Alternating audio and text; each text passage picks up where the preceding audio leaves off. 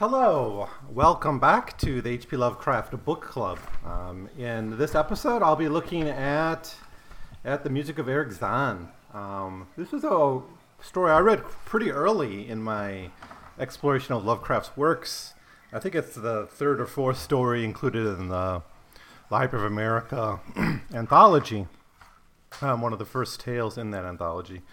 And therefore, that was the first real serious exploration of Lovecraft I went into. So that's why I read this so early. I remember being really affected by this story pretty early on. I think there's a lot there that struck me. Kind of got the kind of the student living in this kind of grimy neighborhood. And then I think this does such a great job of just showing the dread of cosmic horror. I think it pairs with The Outer Gods pretty well, in that it's about really opening that window into the greater cosmos and then experiencing some horror from realizing the size of the universe and man's significance in it. But this really has that really wonderful device of of an old man just playing his music to try to keep these forces at bay. It's not clear why he does it. We never actually get his full story. How he learned that this music keeps these things away, we never really learn that. It's all left as a big mystery. So, I think later in Lovecraft's career, he would have explored that more deeply, and we would have got a little bit more of a story behind it. This is still when he's working more towards the kind of effect of a moment of terror. But anyways, overall, this is a really, really wonderful story. It's definitely top on my list of recommendations. I think, I don't really think it has any problems in the sense that I wouldn't recommend it, but I think it is, like, there's so many unanswered questions that we really don't get the full story, and that's a bit disappointing. I actually do like getting... I don't always like all the mystery of it. That's one reason I like some of his later stories a little bit more, because he does go in and kind of get us into the details of the creatures and the worlds and all that. But here it's just about the effect. It's about the experience of this young man kind of realizing the boundaries of the universe aren't what he thinks they are. But yeah, the old man, Erich Zann, he's a great addition to this, right? I mean, this could have been a story of just a young student in a shabby apartment who sees something, right, and it flees. But by adding Erich Zann and adding this mystery of the violin and the violin playing, I think, well, it's a viol, right? It's more like I think a viol is like somewhere between a cello and a violin. But anyways, it's that addition to the story, I think, really kind of raises it. It kind of is like Cool Air in that way, where Cool Air, very, very different plot and story and effect that he's going for there. But, the young man running into this weirdo old guy who kind of is tied to the supernatural in some way, or something strange is going on with him. I think that's a little bit similar. Or like Pickman's Model it kind of has a similar effect too. Maybe actually closer to Pickman's Model. I tend to think of those three stories together, honestly, maybe because I all read them around the same time.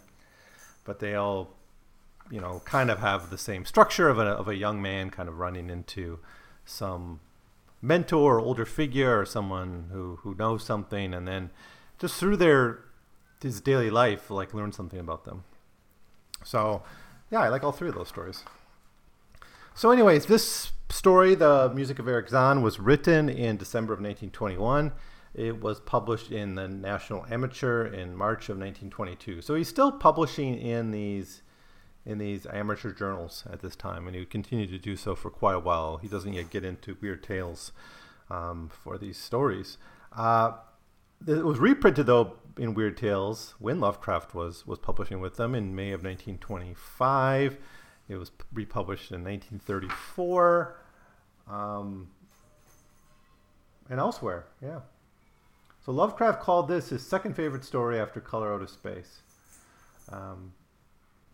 He says, "It isn't as bad as the rest." He wrote that in 1936, so he had his whole career in his mind when he wrote that. I don't know about that. I think there's ones I like more, but I think this story really has a very, very powerful effect. It's really, really well done. It's just the ambiguity may be disappointing for some readers. So, anyways, yeah, the opening of the story kind of is almost like a Philip Dick setting in a way. Like you got a guy who can't find this place he used to live in, when he was in college. It's not clear how much time has passed, but he's trying to find this street, Rue de Lay in Paris, I guess, and he can't find it on maps. He can't find it when he walks around. He doesn't really know anyone who knew him when he lived there, so he really can't ask them where it is, and even so, they probably wouldn't be able to find it. So it's just the urban geography has changed in some fundamental way, and it's not like there's a big crater there because some horrible thing happens. It's just gone or doesn't exist. The whole where he was just seems to have never existed. This is why I mentioned Philip Dick with this, is because it's something Philip Dick did a lot. It's like the changing urban environments, the rapidity of the urban environments. And, we experience this in the modern world, I think, when we're like walking through a street and we're like, wow, there used to be a store there, but now it's gone. I don't really remember what store used to be there, but it's new and it doesn't really look like much has changed. But in fact, there's an uncanny kind of feeling that something is different. Right. Actually, I'm experiencing this now in Hangzhou because so many businesses were kind of failed during the coronavirus. I don't know if they would have failed anyways, but it's when everything reopened up here in China, and you're walking around and new stores coming in. It's like that wasn't there before, and that effect, that experience of just things changing subtly, it's really a function of modern cities, right? And the fact that this is set in Paris, I think it's kind of fascinating because. That's a city that was literally rebuilt in the 1850s, right? I urge you to read David Harvey's book, Rebel Cities. There's a really great section on the rebuilding of Paris and how that connects to capitalism in France and just the overall nature of capital to want to go to cities when it can't find anywhere else to invest in. So urban development becomes something that capital does when it really has nowhere else to go. It can't expand abroad. It can't expand a new industry. It just is sitting there. So you rebuild the city, right? And of course, that has all the effects of gentrification and suburban sprawl and all those other kind of urban problems. Obviously, this stuff's not really on Lovecraft's mind. He's just, wants to give us this mystery to start the story. But I think looking at it in the historical context of urbanization, I think it's fascinating because it is something that happens. Streets do disappear, whole neighborhoods disappear and are replaced with other things. And maybe you could find it on an old map. This guy can't find it on a map at all. Quote, I've examined maps of the city with the greatest care. I guess it doesn't say it's Paris. I sort of imagine it's Paris, but French city anyways. I've examined maps of the city with the greatest care, yet I've never again found the Rue de Say. These maps have not been modern maps alone, for I know that names change. I have, on the contrary, delved deeply into the antiquities of the place, and I've personally explored every region or whatever name which could possibly answer to the street I know as the Rue de Say. But despite all of I've done, it remains a humiliating fact that I cannot find the house, the street, or even the locality where during the last months of my impoverished life as a student of metaphysics at the university, I heard the music of Eric Zahn. Really, really great introduction. A really, really great catch. You got a mystery. You have the mystery of the music. So maybe he's was thrust into the future. I don't know. It doesn't matter. Really, what the power of this story is the effect of this young man realizing what this music is for. And even that's not really clearly laid out for us. It's all mystery. And we'll get to why it's more mysterious than perhaps had to be. But I think that makes maybe the story better. Maybe if we get the full description, maybe it would have ruined the effect a little bit. So after realizing he's the only one that has memory of this street and this neighborhood, he asks around for it. No one can help him. He has some kind of vague memory of what it looks like, but no one can really help him. He starts to go mad then. Quote, that my memory is broken, I do not wonder, for my health, physical and mental, was gravely disturbed throughout the period of my residence in the Rue de Say. So he's kind of gone mad. So that's a bit another level of kind of the mystery here. It's just how much of this is his own madness, or how much of this really did happen. Is he just a mental patient that's imagining all this stuff and wandering around the streets of the city looking for this street, and everyone's like, "Oh, you're crazy." He does have a fairly description of it, a very good description of it, and it's a very, very modern city. Or a very modern locality. It's not like of the ancient past. And I think that's quite interesting. It lay across the dark river bordered by precipitous brick blear window warehouses and spanned the ponderous bridge of dark stone. It was always shadowy along that river, as if smoke from a neighboring factory shut out the sun perpetually. This river was odorous with evil stenches which I've never smelled elsewhere, and which may someday help me find it, since I should recognize them at once. Beyond the bridge were narrow cobbled streets with rails, and then came the ascent, at first gradual but incredibly steep as the Rue d'Essai was reached.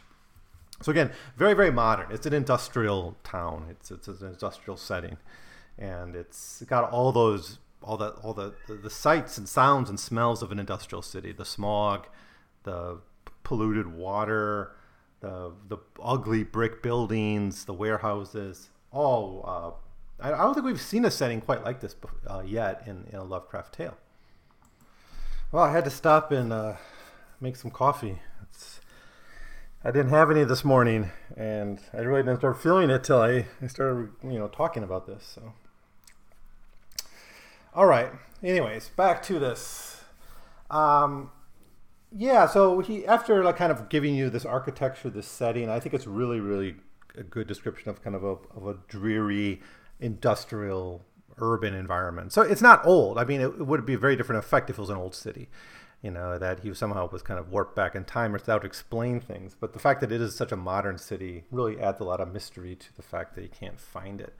And I think lends some credence maybe to the idea that he's gone mad and some event drove him mad, and he's reconstructing these things as an unreliable narrator. Now, this kind of newness of the city, I mean, it seems kind of, there's like an oldness to it, kind of an old industrial feel, like an Innsmouth almost, but it can't be kind of historically. The weird setting, France was still mostly an agrarian nation during the time of World War I. So yeah, of course it had its industrial revolution in some areas, but I don't know. It's kind of old new in a way. But the people, they're old. They are ancient. Quote, the inhabitants of that street impressed me peculiarly. At first I thought it was because they were all silent and reticent, but later decided it was because they were all very old.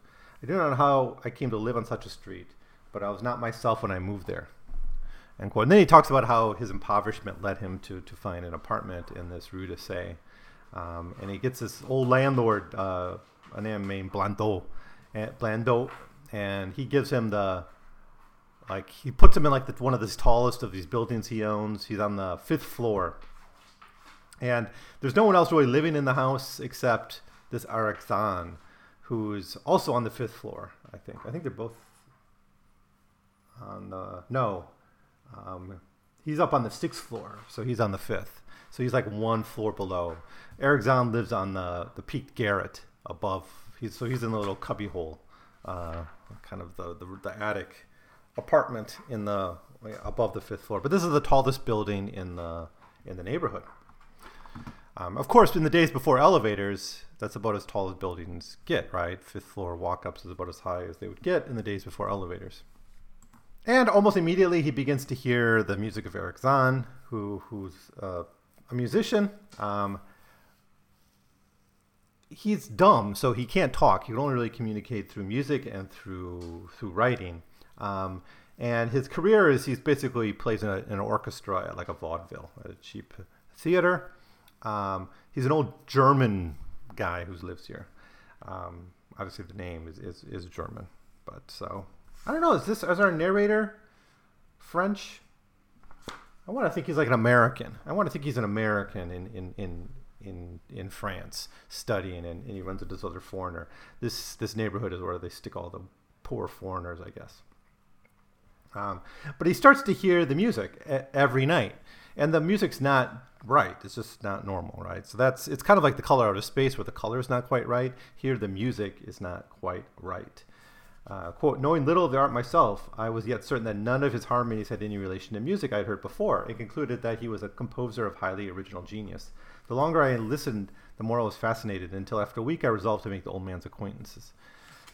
So, modern music, modernism in music, is built on exactly what's being described here, right? Dissonance, odd, like kind of the breakdown of maybe harmony, experimenting in different intervals, right? Going away from kind of the singing nature. I mean, romantic music, even classical music to a degree, has that singing quality, right? That's why songs are so popular from that period.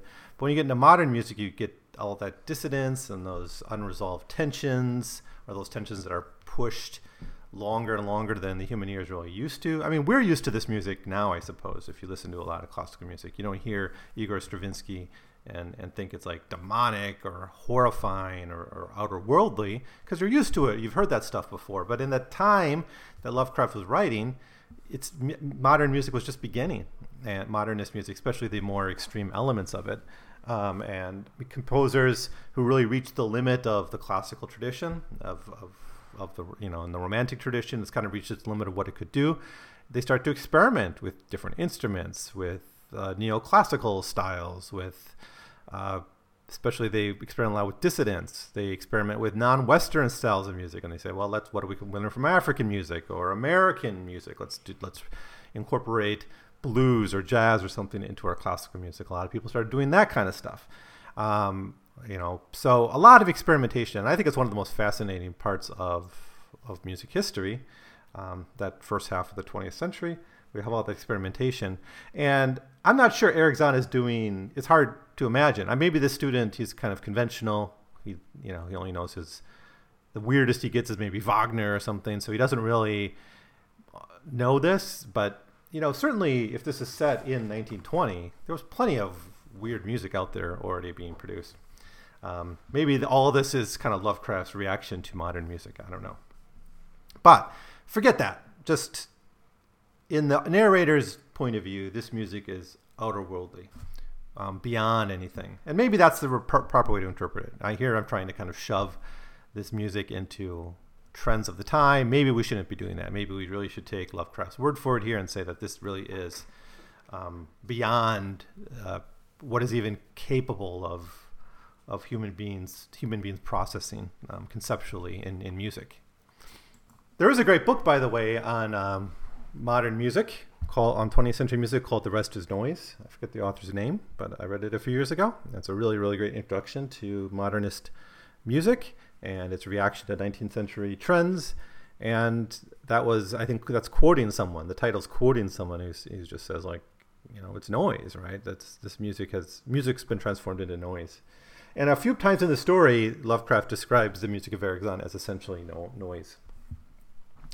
So anyways, he goes upstairs to finally introduce himself to Eric Zahn, and we get the description. He's a, quote, small, lean, bent person with shabby clothes, blue eyes, grotesque satyr-like face, nearly bald head. The picture here shows him as like as a little fat guy, a bald fat guy.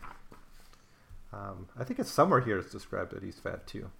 But he's got no furniture. He's really impoverished. Just all that's really scattered around is just a bookcase full of sheets of music. Nothing on the walls. Really a bachelor apartment. But the only really sign that there's any life there is in the remnants of the music. Quote, evidently Eric Zahn's world of beauty lay in some far cosmos of the imagination. That's a really great addition there, right? So I'll remember that next time anyone complains about my bland, dreary, bachelor-esque apartment. I mean, I'm not a bachelor, but I'm living in China now alone, so I'm kind of living a bachelor life. And so the next time anyone complains about how my apartment has no life, I will say there's a world of beauty beyond the cosmos of the imagination, and then they'll have no way to criticize me anymore, right? So this old man can't talk. It seems he can't even write French, because later on when he writes something, he writes it in German. But the only way he can really communicate with this young man who comes to visit him is by playing music. And he plays normal music, essentially closer to normal, right? Playing from memory for an hour. And, but it's not quite the same music of Eric Zahn. It has some of the weird characteristics, though. Quote, to describe their exact nature, it's impossible for one unversed in music.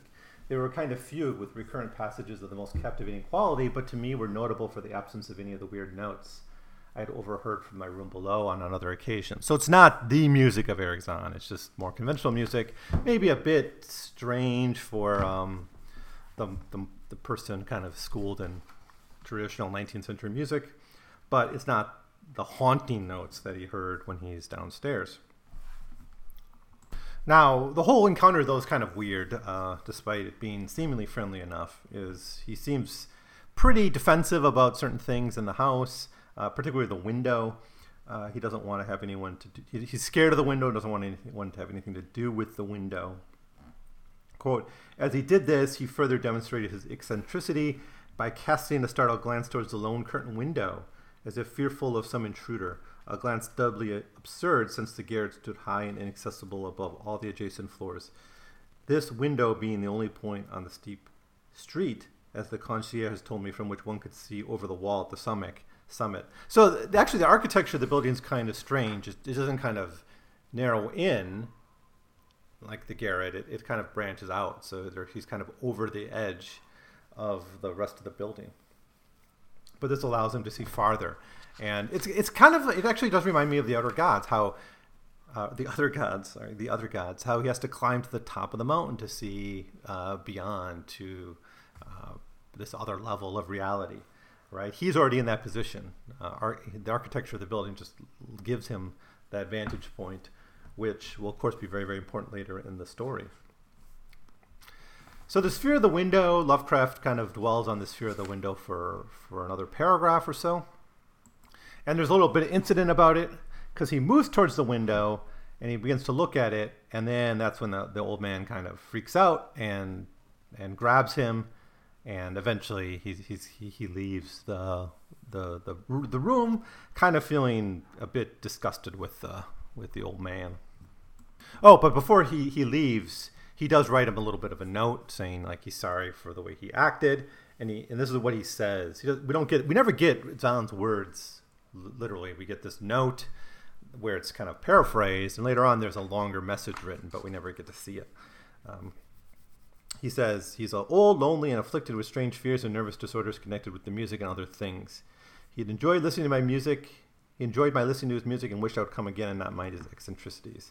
But he could not play another of his weird harmonies, and he could not bear hearing them from another, nor could he bear having anything in his room touched by another. So he kind of refuses to play that music that this young man wants to hear, this narrator wants to hear, but he does say, well, you can come by and visit me again. So actually, this note is written in French. He writes the longer note in German. This note's written in French, but it's bad French. So this guy never really... He's dumb. He can't talk, so I guess that explains why he didn't really study his French too well. But nevertheless, our narrator has a little bit of camaraderie with this old man, and this might, again, be a little bit of evidence that our narrator is not totally reliable, and that maybe he's mad himself. The narrator says this, he was a victim of physical and nervous suffering, as was I, and my metaphysical studies had taught me kindness, end quote. So he's already been afflicted by some kind of physical and nervous disorder of some sort. Now, even the narrator begins to experience this fear of the window, the same way Erich Zann has it. Well, anyways, he goes to the landlord and says, well, I guess Zann's nice enough, but he's a weirdo. And the music's too baffling, so he asks him to go to a different floor, to the third floor, and as established before, this apartment's basically empty. So it's just him and an aged moneylender in the third floor. So the fourth and fifth floor are now between him and Erich Zann. So this move actually was the idea of Erich Zann himself, where he basically says, like, if you're hearing my music, that's too bad, I'm sorry, but I have to play. You can go to another floor, and if it's more expensive, I'll pay the difference in the rent. But anyways, and it is more expensive. The third floor is more expensive. In those days, and when you only had walk-ups before elevators, it was the bottom floors that were more expensive than the top floors. But this doesn't change too much. In fact, our narrator is a bit freaked out by what he was experiencing, so he becomes very anxious to see the windows himself. His curiosity grows as the distance between him and Erich Zann grows, and he wants to continue to hear the music. So at night he just goes up to the garret, listens outside the window, I think he starts out going to fifth floor, and then eventually he goes all the way up right outside the door of Eric's and listens in to the music. And first he sometimes goes up there during the times when Zan's away at the theater because he wants to get a closer look at that window. But other times when he's just playing, he quote tiptoes up to the old fifth floor. Then I got bold enough to climb to the last creaking staircase to the peaked garret. There, in the narrow hall outside the bolted door with the covered keyhole, I often heard sounds which filled me with indefinable dread, the dread of vague wonder and brooding mystery. It was not that the sounds were hideous, for they were not, but they held vibrations suggesting nothing on this globe of Earth, and that at certain intervals they assumed a symphonic quality which could hardly conceive as produced by one player. End quote. So he becomes more and more interested in this unnatural music. Unnatural in several ways. Once the sounds are off, the rhythms are off, and it seems one viol is producing a whole symphony of sounds, right? When I first started studying music, though, I not really study, just listening to more classical music. I was shocked at like how much, music, how much sound comes out of just something like a string quartet, right? If you don't listen carefully, you just listen to a symphony or you listen to a string quartet, and they both sound, you listen to them kind of the same way, right? Or a concerto versus a string quartet, but when you kind of listen to the string quartet carefully and you realize it's just four players, you're kind of shocked at just how much sound comes out of just those four instruments, right? Or even in a concerto, how much which one instrument can carry that piece and hold it all together. So, but that's not quite what's happening here. I'm just saying it's kind of, unless you really attentively listen to music, you sometimes don't appreciate just how much sound can be produced by one instrument. But that's not what is happening here. What's happening here is really this one viol is somehow producing a symphony of sounds, like the sounds of numerous instruments. So anyways, that's kind of how things go for a while. He just kind of eavesdrops on the music.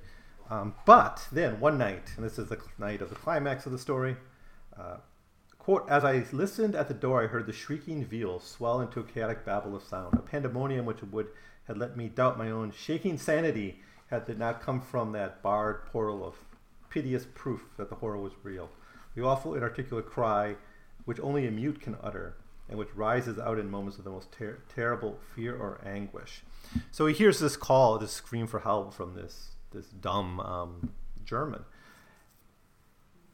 And so does he break his way in? No, he starts knocking on the door. And Zan goes to the window, shutters it, so the window was open, and then goes to the door and lets him in. So he has to close the door first. It's really creepy because it's already been set up. The window's something that really freaks him out. Yet why would the window be open? Did it open on its own? Did he open it when he plays this music or whatever? But he has to close it, even though he's in this state of terror, right? And a friend has come by. He has to go and close the window before he returns to the door. So anyways, Eric Zahn lets him in, and he starts to inquire what happens, and then he begins to tell his story. But he can't speak, right? He's dumb, so he's a mute. I should say mute. So I don't say dumb German. It makes me sound like a prejudiced person. The mute German is forced to have to write down his story. And he writes it in German because his French is so bad. So he's going to tell the whole story of his marvels and terrors. And it takes him an hour, so he's writing for a whole hour, and the pages are flying off the table as he's writing. And then he hears this sound from the window. I guess they both do. I think this is the first clear evidence we have that whatever Eric Zahn is afraid of via the window is related to sound itself, right? So when I first read this story, I thought somehow Eric Zahn himself is neutralizing this horrible outworldly sound, right? He's obviously keeping something at bay. I mean, that seems to be what's going on here. It's not clear what or how or the mechanism of it or even what's out there. But, this is the first evidence we have that it's a sound that's triggering Eric Zahn. Quote, then I half fancied and heard a sound myself, though it was not a horrible sound, but rather an exquisitely low and infinitely distant musical note, suggesting a player in one of the neighboring houses or in some abode beyond the lofty walls over which I had never been able to look. Upon Zahn, the effect was terrible, for dropping his pencil suddenly, he rose, seized his viol, and commenced to rend the night with the wildest plaint I've ever heard from his bow, save when listening at the barred door. So he goes into his music, right? And this is the music that he's never played for anyone face to face, it seems.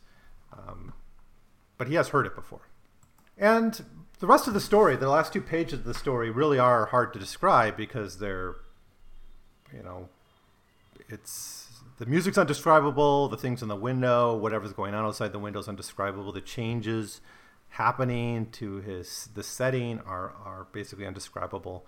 Yet Lovecraft spends 2 pages kind of working it out. But really, really great effect. I love this stuff. I love this part of the story. Now, it does, Lovecraft here writes, or the narrator recounts that Erich Zann is effectively warding something. He uses the word ward. Quote, he was trying to make a noise to ward something off or drown something out. So that's why I thought he was trying to kind of drown out the music with noise. The playing grew fantastic, delirious, and hysterical, yet kept to the last of the qualities of supreme genius, which I had known. Now, another weird thing here happens, and it's something that didn't happen before when he listened to this strange playing, was that he begins to play a Hungarian dance. Now, this kind of folk music was popular in the late 19th, early 20th century. Many classical composers adapted folk music, like maybe Brahms, Liszt. These people did like the Romanian or Hungarian or German kind of folk songs. Chopin did a little bit of that too. It was just a popular thing in the Romantic era. And it carries on into the modernist era as well, where folk music becomes seen as valuable as the classical tradition. And so you get, in the Romantic era, it's a lot more kind of adaptations of it. I think in the modernist era, it's more of a efforts to copy and learn more directly from this folk music, not just stealing the tunes. But this was a popular Hungarian dance, popular in the theaters. But this gets mixed up with this otherworldly music that Erich Zann is playing. It's never explained why it's this piece, why it's Hungarian. Maybe it's just something he's used to playing. I don't know. But before, it never was this. So after describing this otherworldly music, we get this chaotic visions through the window, in the room itself. He writes, I could almost see shadowy satyrs and bacchanals. But satyrs, by the way, Erich Zann was described as a satyr at one point. So he might himself have some kind of supernatural character to him. Maybe he's a throwback to some ancient world. It's entirely possible. Quote, I could almost see shadowy satyrs and bacchanals dancing and whirling insanely through the seething abyss of clouds and smoke and lightning. And then I thought I heard a shriller, steadier note that was not from the viol, a calm, deliberate, purposeful, mocking note from far away in the west. Again, we have the kind of the dueling banjos effect here, where some sound from outside the window, is being confronted with the music of Erich Zann. So the whole scene descends into what he writes is an unimaginable space alive with motion and music and having no semblance to anything on earth. I think the glass breaks, there's like wind going in, darkness, the whole place becomes dark, it becomes mad. And he tries to save himself and Erich Zann. Now he hears a crashing, he hears Erich Zann fall to the ground at some point. And he tries to drag him away, but the music doesn't stop. That's what's weird, even though Erich Zann seems to fall. And when he tries to wake him up, he doesn't respond. But, quote, still the viol shrieked down without slacking. I moved my hands to his head, whose mechanical nodding was unable to stop, and shouted into his ear that we must both flee from the unknown things of the night. But he neither answered me nor abated the frenzy of his unutterable music. While all through the garret, strange currents of wind seemed to dance in the darkness and babble. When my hand touched his ear, I shuddered, though I knew not why. Knew not why till I felt the still face, the ice-cold, stiffened, unbreathing face whose glassy eyes bulged uselessly into the void. So he dies, right? And so he just escapes into the night and wanders the street. And that's when he kind of loses his sense of location. And we're kind of back to the beginning of the story where he can't find this neighborhood anymore. He can't lose it. He loses it. No one knows where it is. So it might, maybe the straightforward way is that to look at this as Eric Zahn is stopping this evil from moving into the neighborhood using music, right? But when he can't do it anymore, when he's dead, maybe that's what affects the change in the neighborhood. Maybe Eric Zahn was kind of sustaining this bubble through his music, and that's why the Rue de Sey existed, is because of Eric Zahn's music. But I don't know. It's all kind of ambiguous, but it's wild, and it's a really, really great story. Ends right where it begins. A nice... and then, one last thing. As for the themes of this story, at least the themes I'm interested in, this is very much a story of forgetting. Now, he's an investigator. He's a quester. He's one of these people who doesn't really want to forget, although part of him wants to, but on the surface, he wants to find this Rue de Sey again and find answers to his questions. Because one thing that was lost in the chaos of that night was the notes that Eric Zahn wrote, the German notes, and he wants to find those, but they're kind of blown away. So the last paragraph is this: despite my most careful searches and investigations, I've never since been able to find the Rue de Sey. But I'm not wholly sorry, either for this or for the loss of the undreamable abysses of the closed written sheets, which alone could explain the music of Eric Zahn. So even though in the final paragraph it starts out, he's saying, I still want to find this out, I'm still investigating, I'm still searching, but even before the sentence, in the very next sentence, he says, but maybe it's a good thing, right? Maybe it's best we just forget this and I just move on with my life and pretend this never happened, right? Like everyone in the town that seems to not remember the Rue de Sey. So I don't know if they're also forgetters. Maybe we should make these set phrases for this podcast. Like you got the investigators and the forgetters. Sometimes they're both, though, right? In the case of Charles Dexter Ward, you have one character who's both. But anyways, at the end of the story, it's a call to forget and not remember what has happened. So anyways, that's my thoughts. Not too much to say about some of the other themes I'm exploring in this podcast. No real racial themes. It's really a cosmic horror story, and it's a very, very good one. I like this one very much. So looking at the order of writing, next, Mysterious Ship. That, I don't know what's going on with that. I'm not going to do the Mysterious Ship. That's a Juvenilia. It says here December 1921. I know the Mysterious Ship was something he wrote like in 1902 as a kid, and then there's like a longer version. In 1921, did he rewrite it? And that's why it's here. Is this just a typo? It should be a juvenile piece. Anyways, I'm not going to do it. Maybe later. Maybe at the end. Maybe when I do a Sweet Armagard. We don't know when. Maybe I should do Armagard in this series too. Maybe I should add it. Slip in Armagard instead of Mysterious Ship. I don't know. For now, I'm just going to skip Mysterious Ship until I figure out what's going on with it. And next up then is Hypnos. Hypnos will be the next story. March 1922. We're getting to the big stories here. We're getting to the big important stories. After Hypnos is Herbert West, Reanimator. Then we have a couple short things, but then The Unnameable, The Hound, The Lurking Fear, Rats on the Wall. I mean, they're all like masterpieces from now out mostly, with a few exceptions. Small pieces. They're all really memorable, important, exciting pieces. So we're getting into it. We're getting close. But after The Shunned House, though, we're going to have to take a break and go to the letters that Lovecraft wrote from 1924 to 29, maybe supernatural horror and literature. We're going to do some of the revisions he did in the early career, so it's going to be a while to get there. But a lot of great stuff coming up in this podcast. So anyways, let me know what you think of the music of Eric Zahn. I threw a few theories out there. If you share any of those, or you oppose any of them, or you have your own theory, let me know.